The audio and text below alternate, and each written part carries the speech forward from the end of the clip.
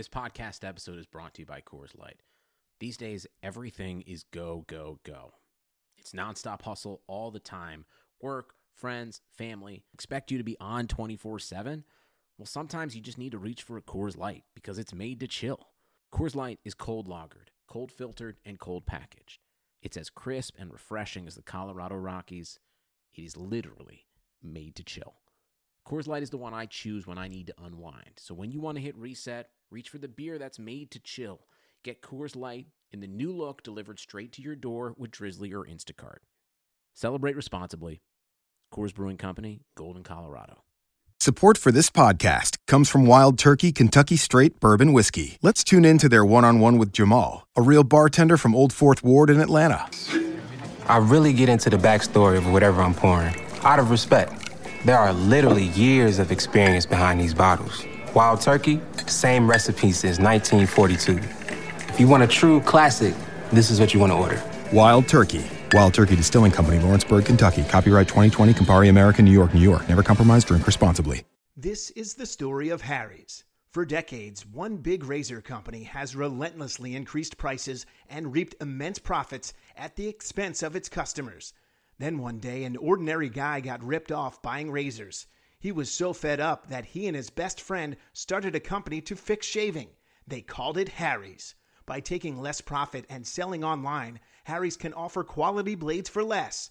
You can even get Harry's 5-blade razor and shave gel for free when you sign up. Just cover shipping. Click or go to harrys.com and enter code RAZOR at checkout. That's RAZOR, R-A-Z-O-R.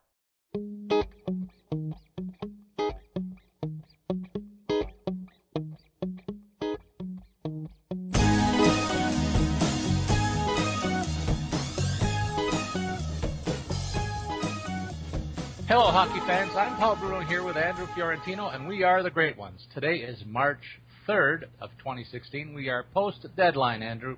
And on today's show, we'll begin by taking a look at the deadline deals, which told us several top contenders really think they have a legitimate shot at the Cup. That's more of a dud line, if you ask me.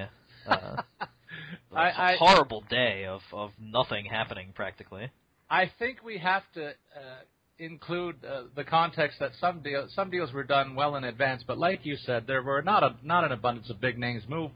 But I think still some of the teams that are the big contenders tried to find ways to bolster themselves, and I think we can give a thumbs up to some of them. And so with that, let's take a look first, though, at what happened in Tampa, or what didn't happen in Tampa. To your point about the dud of a deadline, the Lightning didn't make any moves. In fact, they haven't made any roster moves since November of this year. What do you think about that plan? I mean, there's something to be said for continuity, right? At least they've got that going on. I think the Lightning are in a weird place with the cap and with the Stamkos situation, where standing pat was probably about the only thing they could do aside from trading Jonathan Drouin. And clearly, especially after Steve Yzerman came out and said to the media that that he was going to be moving sooner or later, I think that maybe speaking up may have lowered the price that other teams were trying to pay for Drouin. As a result, he said, "Well, I didn't get the deal I want. I'm going to sit on him." And now he's stuck in that no man's land. And further to that, we've talked about the fact that of this roster of 23 players, 15 of them are coming up for new contracts in the next 2 years, between the end of this season and the end of next year. So Yzerman probably just said, the heck with this nonsense about rumors here and there. I'm just going to take my shot with this roster and deal with the fallout afterwards. And there's going to be a hell of a lot of fallout there if they don't get the big prize. And maybe even if they do. I mean, what does Stamkos say if he gets his Cup ring, Andrew, and he says, well, that was one of my goals. Now I've achieved it. I don't have to stay. I can go now back. I can go home. That's right. So that's your dream. As a Toronto fan, that's my dream kind of thing. But then I'm wondering if he gets the taste of the Cup in that same scenario, maybe he says, hey, I got a good thing going here. Why do I want to mess it up? So it could go either way with Stamkos just as it could with the rest of the roster. But if he does fly the coop, they'll have some cap space, and they'll be able to use some money on some of the other players. So they've got some tough decisions in Tampa, and I think Yzerman's just deferring all of them to say, let me enjoy the playoffs with the roster that I've built and see how far they can go. Yeah, it's going to be an exciting offseason, that's for sure. No question. And sticking with the Atlantic Division for a moment, we got to look at what a couple of other teams did. Certainly the Boston Bruins did what you typically expect to see at the trade deadline, Andrew, where they picked up a veteran defenseman and a veteran forward, and they're going to move forward with a stronger-looking lineup. And they did not make a move with Louis Eriksson. I found that a whole strange discussion that they were even talking about him in these pre-deadline situations, because if they were going to fortify themselves on one hand and then lose him on the other, I don't know what breaking even does for them, unless trading him to get other pieces. I think any kind of Eriksson trade would have been a hockey trade, where they deal him for another guy, and probably on a similarly expiring contract, or maybe a guy whose contract is a little too big for his team to handle. For all that, they're better served sticking with Eriksson. Has shown good chemistry there for the Bruins in their top six, and has been a key piece for them. And I don't know about Stempniak though. A third liner on a good team, in my opinion. Although a first liner in New Jersey certainly, as we saw, but that's more of a statement about the Devils than anything else. Oddly enough, though, they're plugging him into the first line in Boston with Bergeron and Marchand. It seems like that's the plan, and he's going to get a look on their power play as well, just because of what they saw that he did in New Jersey. He made his bones, though, on the Devils' power play and in the top six circumstance. So they're hoping that they've caught lightning in a bottle here and bring him in that same role. The addition of Lyles on defense, much the same. Wow, that's even more questionable to me. Yeah, that's one that was way below the sea level to me. I don't understand where that's coming from and what purpose he's going to serve, because they're expecting him to improve the depth on the team. Sure, he's experienced, but boy, he's got a lot of miles on him, and miles on Lyles, and I don't know how much he's got left in the tank, and he's going to have to prove himself to be better than what he's shown to make this a sensible addition. I don't see the point of it. Just a waste of power play minutes, in my view. Possibly. So the Bruins, but they're taking a shot, seeing that this landscape, this side of Washington, is wide open in the Eastern Conference, and so that's what motivated them. But I think the third team in the Eastern Conference that made some moves is the Florida Panthers, and I really like what this team tried to do, Andrew. Yeah, they made some key additions, a little bit of depth on D with Jakob Kindle. I don't know how much they're going to get out of him. His career is really cratered. But Yuri Hudler and Teddy Purcell are nice wings that they can work in. Purcell, obviously, a retread there in Tampa, had some good success alongside Stamkos before. Or not in Tampa, confusing the Florida teams. Well, they're both good now. Back in Florida is Teddy Purcell, rather, not playing with Steven Stamkos, who has not been traded to the Florida Panthers. Exactly. Don't start any unfounded rumors. That's here. right. No post-deadline surprise trades there. Well, let's go to a team that's near and dear to your heart, Andrew. That's the New York Rangers. They came out of the trade deadline with one of the big fish, Eric Stahl, but I know you're not too excited about this addition. Yeah, and this is something I've been talking about. I appeared on another podcast, the In This League Fantasy Hockey podcast, yesterday as a guest. We talked about Eric Stahl, and I talked about how, I used to play NHL video games back in the day, NHL 2K5, 2K6, this sort of thing. I used to go and I would, after the 2006 season, you go and trade for Eric Stahl, Martin St. Louis, Rick Nash, and then I find that my Rangers, 8 to 10 years later, acquire all of these guys, and it's a little bit, they're a little bit behind the eight ball in that respect, I think. Well, you're Back to the Future, just like the movie then. That's right. You called the shot 10 years ago. I wish you could draw up some lottery numbers for me, even 5 years from now. I'll take that. So, but all in all, do you think he's going to give this team any kind of a boost in terms of leadership, direction? Are they going to get juiced by this addition, just by having him around? I mean, it's nice that Mark now has someone to eat lunch with. That's great. No, I think that the Rangers get a lot of key depth, and especially once they get Rick Nash back, you're going to see a more solid top six where they don't have to include a guy like Victor Stahlberg. That's a little bit better there, and they've had a lot of trouble in history with face-offs. So having a little bit of a deeper center crew, if they want to roll Stahl out at center, which would make him the third liner, that's going to be a key for them in the playoffs, I think. And you have some news about the return of Rick Nash. I know it's not imminent, but at least there's some sort of a timeline that's been assigned to him now. That's right. Yesterday, Alain Vigneault announced 10 days to 2 weeks, so finally a timeline for the return of Rick Nash. But let's pivot away from the Rangers, which Sure. you won't see me do too often. Okay. And head west, because this trade deadline had pretty much one, if we're going to talk about deadline day itself, one really meaningful deal, which was Mikkel Bodker being traded from Arizona to Colorado. And this is really interesting because Bodker enters a fantastic situation on the first line there in Colorado with Nathan MacKinnon and Gabriel Landeskog. That's a killer line that should produce a ton down the stretch. Bodker widely available in fantasy. That should be changing rapidly. No question, and you gotta give the Avs credit because they're not among the top contenders in the Western Conference, but they're certainly taking a shot, and this certainly should boost their chances. And right now they're on the outside looking in as we do this podcast, tied for the last wild card spot. So this is a case of putting all their chips in and seeing how far they can go, I guess, by the addition of Bodker. And I'm wondering if there's any idea toward retaining this guy beyond this year, Andrew. Yeah, it'll be interesting to see what the contract situation works out to be. If he has a big down the stretch performance there in Colorado, he could end up being in for a huge payday next year, this coming off season as an unrestricted free agent. So we'll see if they can work out an extension with him before the year ends. If not, I think he's obliged to test the free agent waters. Well, let's stay in the Western Conference, Andrew, and take a look at some of the heavyweights and what they did. In Los Angeles, they're gearing up for a couple of tough rounds right off the hop, and that's why I think they tried to fortify themselves ahead of the curve, and they made a couple of interesting additions, I thought, too. Bringing back Rob Scuderi to be a shutdown defender. This is a war of attrition in the playoffs, so you've got to have some depth along the blue line, and they know what they're getting in him.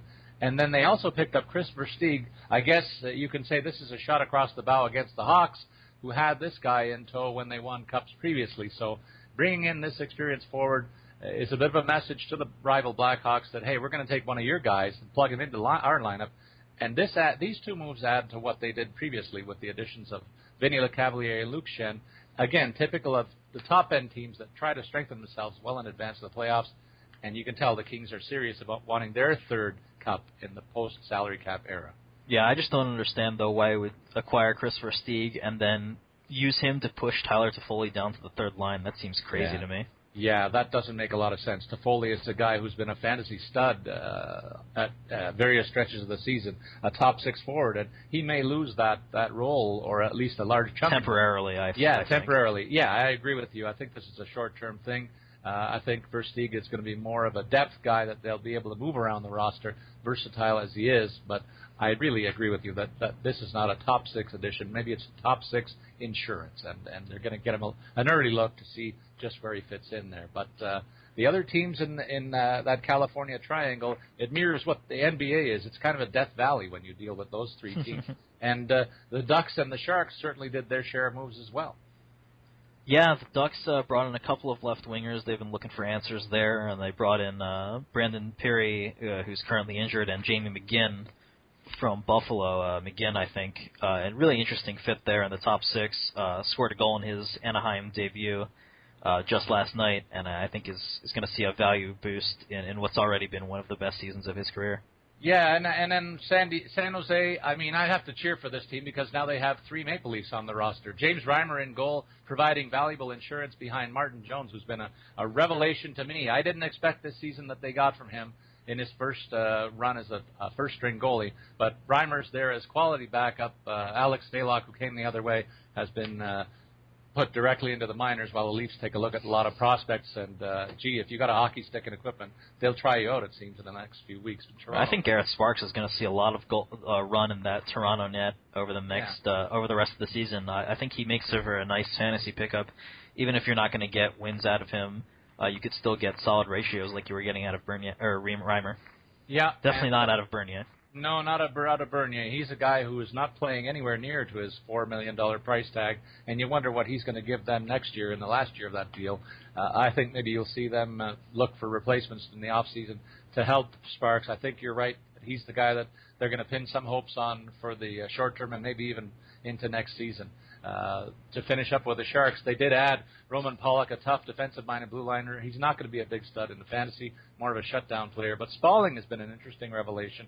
He was not able to score. He's a 15-goal scorer, typically, according to his profile. He was one goal in 60 games with Toronto. He's already found the score sheet with San Jose, and you would just wonder if he might see a bit of a spike.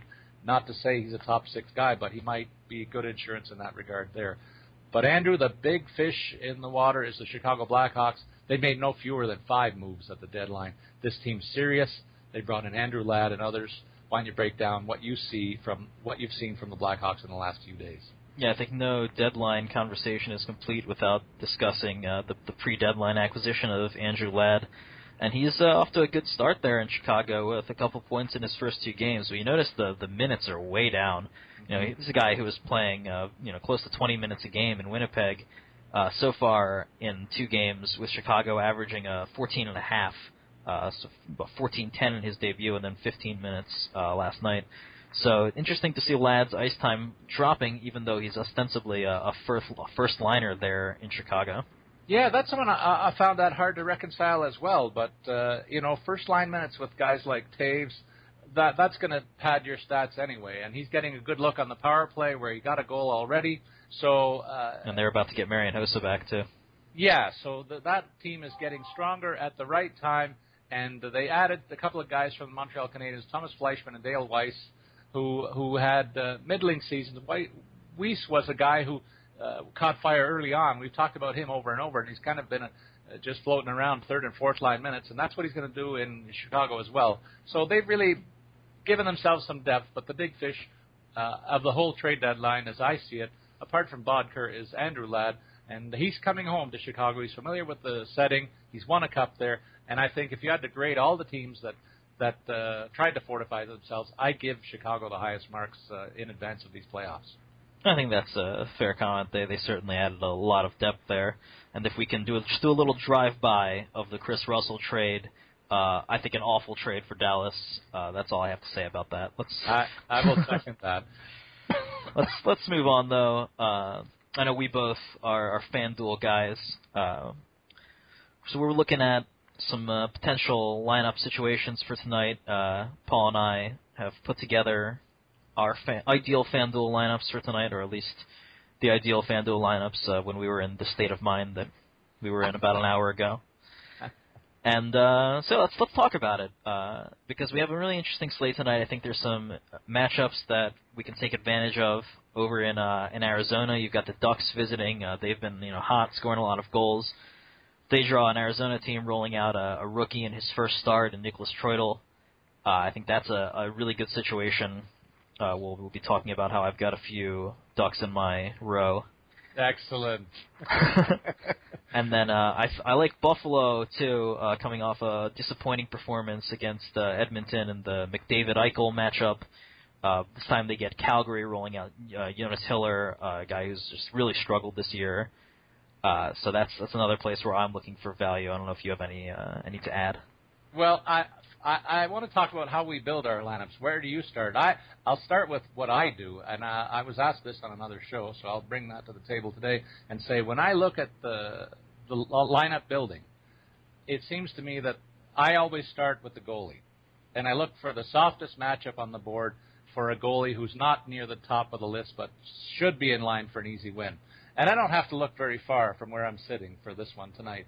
When I start my roster building with Devan Dubnyk against the Maple Leafs, he comes in at $7,800, well down the list for your projected starters for tonight. And that gives me roster flexibility across the board the rest of the way instead of spending $2,000 or $3,000 more to start building my lineup. So why don't you give me your goalie pick and we'll go through this.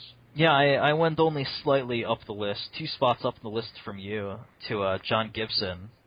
Taking advantage again of that matchup in Arizona, $8,000 for John Gibson. I think a very reasonable price. He's played very well, especially recently, and is really starting to take over that job in Anaheim. And so let's move to the defense then. I looked at the Anaheim-Arizona matchup from a different perspective. Anytime I can get a chance to fit in Oliver Ekman-Larsson into a lineup, I do it, Andrew, because this is one guy that shows up on the score sheet more often than not. He produces a lot of offense, plays half the games for Arizona, gets all the specialty minutes, and he comes in still at a pretty attractive $6,100 for me. So I started there with that pick, knowing that Anaheim will get into some penalty trouble. They're a rough and tumble team, and they know the way to the box. And this guy hopes to make them pay, and it's a home date. So again, he produces better on home ice than he does on the road. That's another thing that I look at. And complimenting him is one of the road warriors that Calgary will ride into Buffalo tonight, and that's Mark Giordano, coming in at a low price tonight, I think, at $5,800. Similar profile to Ekman Larsson. He guides the power play. He'll play up to half the game, and he gets a softer opponent than most nights. So I think that's a pretty solid blue line, and I get them for a combined $11,900. Yeah, I looked at Calgary guys because I did like the prices, not just on Giordano, but also on TJ Brody, only $4,800, dirt cheap. But I like Robin Leonard there in goal for Buffalo. I think it's tough to get too many by him. So I found that I didn't really want to bet on any Flames in this game. So I went on defense a little cheaper than you. I picked up Shane Gostisbehere, who's been a fixture of every single one of my daily lineups for a couple of weeks now, and Aaron Ekblad, 5,100 and 4,700 respectively. I think dirt cheap prices. Colorado, not a great defensive team. You could see some back and forth in that game, I think, tonight with Calvin Pickard in net. Colorado has been kind of struggling on the defensive side of the game. So, yeah, that's where I was going on that one. Okay, what about in the middle of the ice? Give me your picks first, then I'll come back at you. Well, going back to taking advantage of Jonas Hiller, I'm going with Jack Eichel, 5,400, dirt cheap. I think it's hard not to put him in there at that price, and really created a lot of space for me to be able to put some other guys that we'll touch on soon. And the other guy I went with, even though I don't love the matchup, is David Krejci. The Bruins have not been good at home, and they are home tonight, but they are facing a Chicago team that, while they score goals, but they can give up some goals too.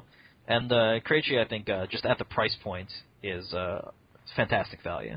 Well, and I'll agree with you on Eichel. I think this is the first time we've done our lineups where we had the same player in any position. This is kind of interesting. I agree with the Eichel pick because I think he's been around the fringes in terms of the score sheet production, not up to what he was doing earlier in the year, but I think he gets a nice matchup tonight, like you said, against a Calgary team that is willing to trade chances. Buffalo is the home team, so he'll avoid their best checkers if they have any out there to put against them, as well as the top defensive shutdown tandem. So the table is set for Eichel to have a big night. I agree with you, and that's a pretty nice price. The other guy that I put in to complement him is a bit of a bigger ticket, not too much though, and that's $6,400. I picked up Tyler Johnson, who gets into Ottawa with the Tampa Lightning, who are one of the hottest teams in the whole NHL. And the Ottawa team is a team that I like to pick on when I see them on the game board because they give up the most shots per game of any team in the league. And tonight should be no exception, where Tampa, whose offense is rolling, and Tyler Johnson is leading the way. He's been one of their most productive forwards, starting to look like the guy who was the fantasy darling of last season.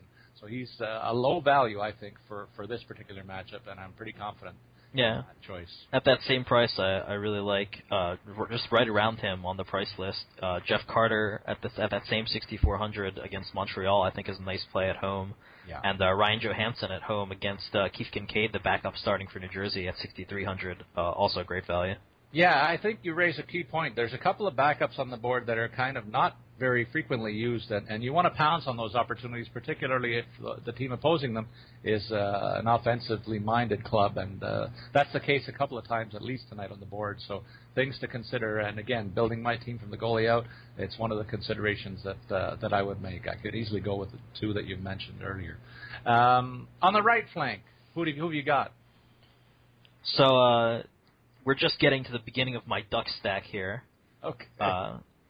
which is all in the left and right wings and in goal. I'm rolling out Corey Perry, I think, at 7,300, a massive value, really full value that you're getting for him as a guy his price still hasn't recovered from his early season struggles. In a normal season, Corey Perry is probably 8,500 at least right now, but because of those struggles, there's that perception, and then it's brought his price down. I think that's great. Happy to take advantage. And for the other one, my most expensive player of the day is one Patrick Kane. Again, the Bruins bad at home. Tuukka Rask bad at home. Patrick Kane obviously doesn't need me to give him any kind of sale job. Everyone knows what he brings to the table. Exactly. Well, I went a little different from your picks, but still, I see good value in the picks that I made in these cases, too. I think Jaromir Jagr, I'm riding the mullet tonight into Colorado. I think this guy is a real anomaly in the NHL and somebody that we have to really enjoy every time out. And he puts on a show more often than not and finds the score sheet more often than not. He still retains first-line minutes on the regular shift as well as the power play. And he's got some strong line mates going against a Colorado team, again, that will trade chances offensively. They don't have a bit of a defensive shutdown presence, I don't think, on this roster. So I really like the fact that Florida's been playing a much more disciplined game, and Jagr's been right at the forefront of it, so I expect big things from him tonight. And then I look to a game on the left coast where I put a couple of L.A. wingers into my lineup tonight. One, Tyler Toffoli, we talked about him earlier, and I think at $5,700, he's a tremendous value.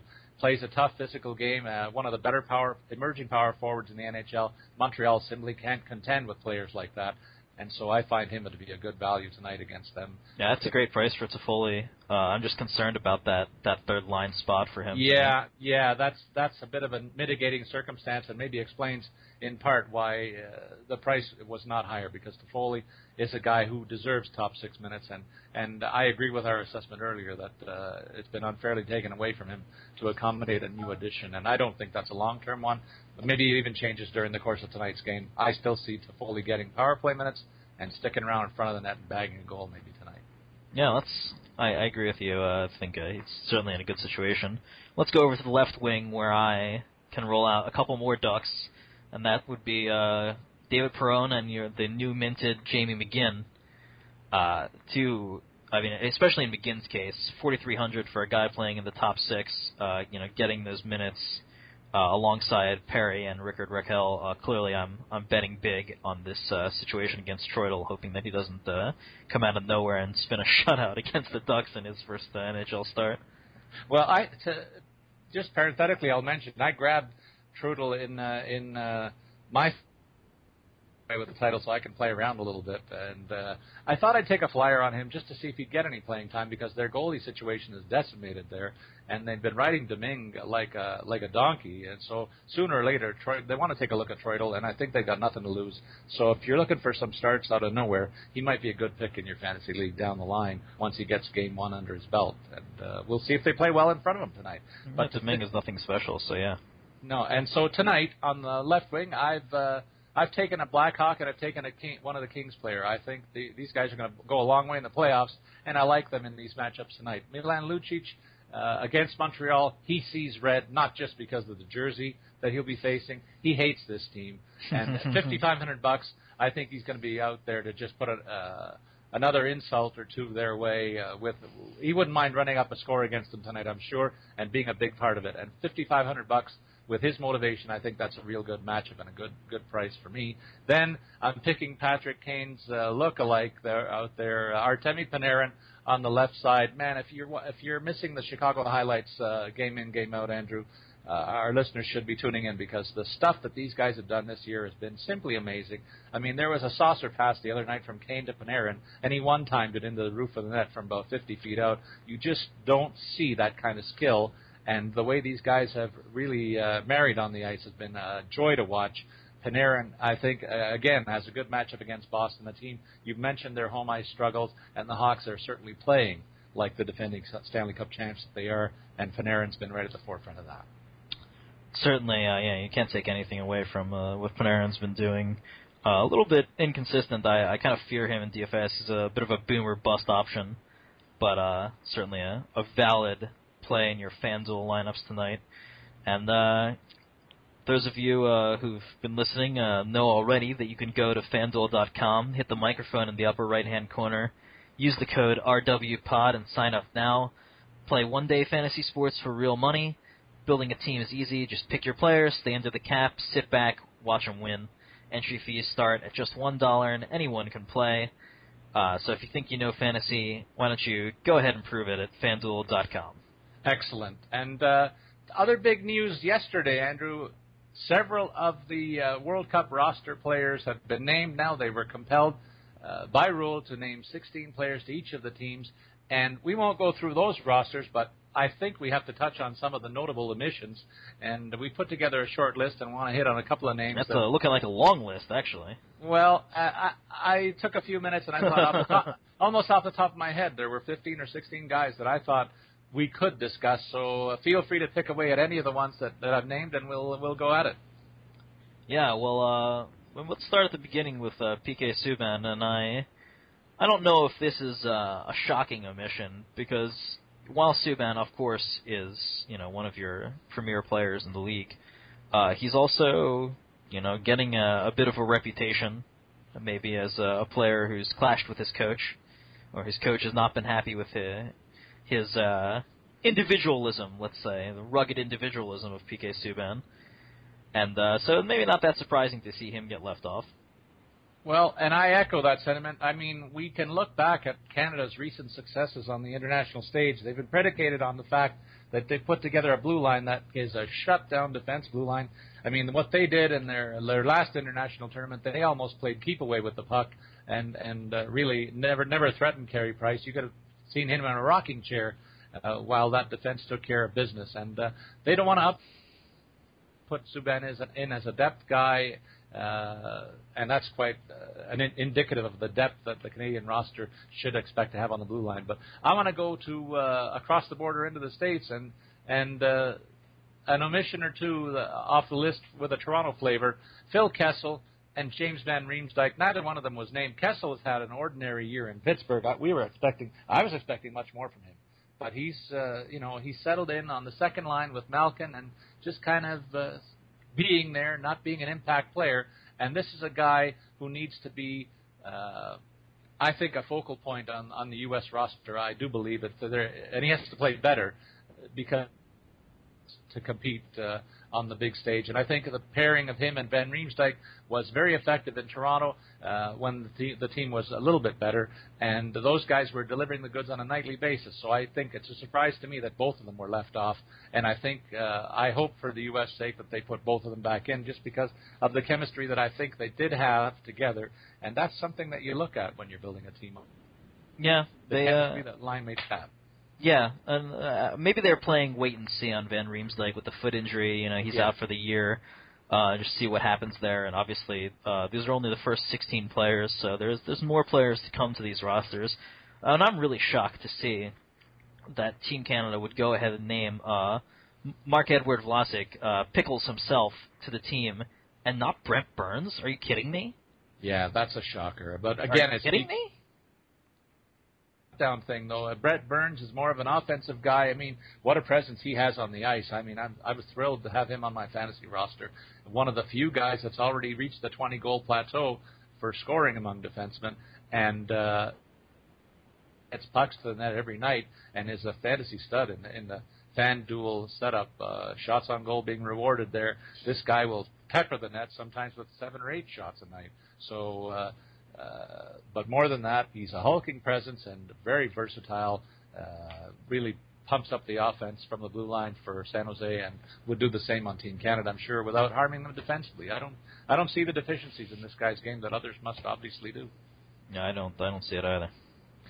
John Klingberg. I called him Johan a couple of times, but John Klingberg from the Dallas Stars, a stunning omission for me, Andrew, from the Swedish roster. This guy ranks in the top 5 of the NHL in terms of scoring, and yet he's nowhere to be seen on the Swedish roster. I don't get it.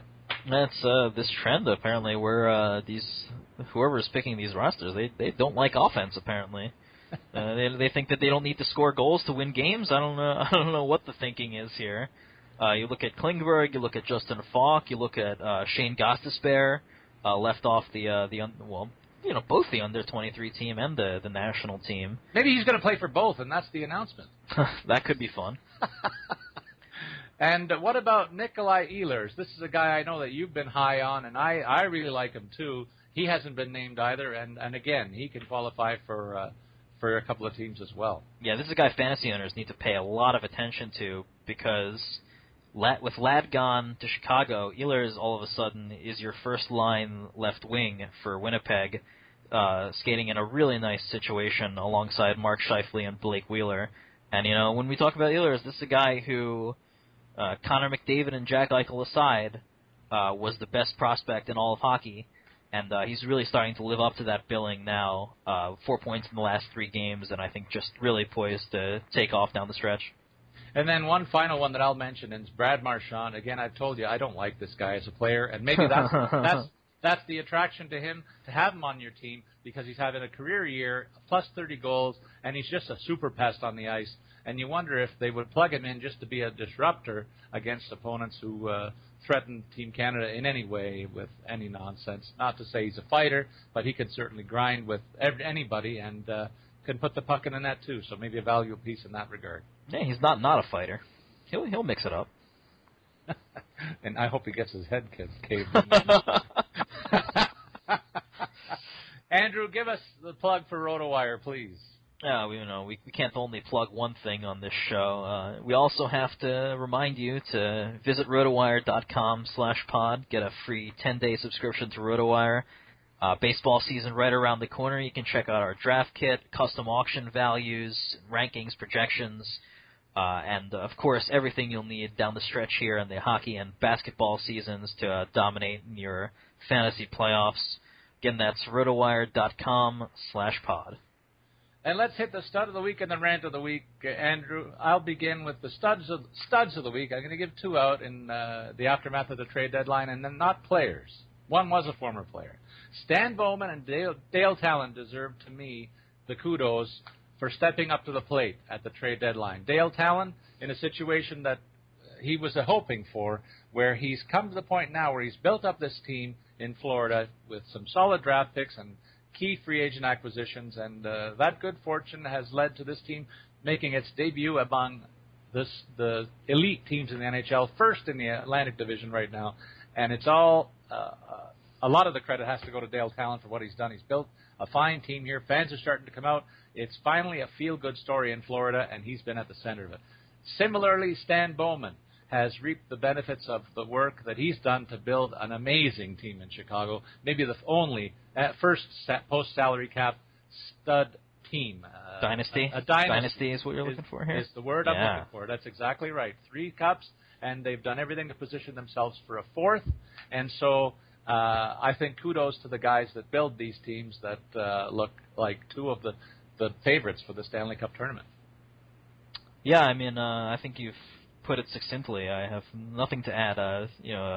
Big props to Bowman and to Talon, especially to Talon, I think, for reviving that Florida organization. It's really important for the league as a whole that these southern teams do well and manage to build up organizations instead of kind of lollygagging in a never-ending rebuild like the Carolina Hurricanes have been, for instance. Exactly. Well, Andrew, you mentioned the league. Some things right, or more right than they have so far. Case in point, the handling or mishandling of the Weidman circus. This guy was slapped with a 20-game suspension that I kind of thought that would be the ballpark, but has gone on so long that he's now served 14 of those games already. So even to shorten it to 15 games is not much of a win for Calgary, and they've been without one of that length of time, and it's taken them from the fringe of playoff competition to being definitely on the outside, and really this season has gone up in smoke. But the NHL has handled this thing so poorly, not addressing the appeal process as quickly as it could, and it looks Mickey Mouse because of it. Yeah, and I still think that it sets a poor precedent to have an incident like this happen. Again, I still think that when you look at the video, the guy got his bell rung seriously and did not did not really know what was going on. I understand the suspension because you want to send a message, no matter what reason, we're not in favor of, we're never going to let you make contact with the officials like that.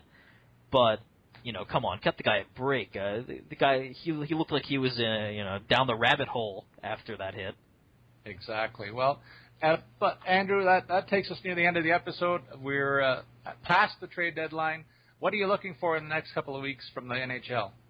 I'm looking for my dynasty team to stop slumping and get back at it and win first place. And I'm looking for my team to clinch 3 weeks before the end of the season. So different perspectives, but some stories to be told there. That's a wrap for another episode of the Great Ones, RotoWire's hockey podcast. So for Andrew Fiorentino, I'm Paul Bruno, thanking you for giving us a listen and inviting you to come back to catch us on the next episode of the Great Ones. So long, everybody.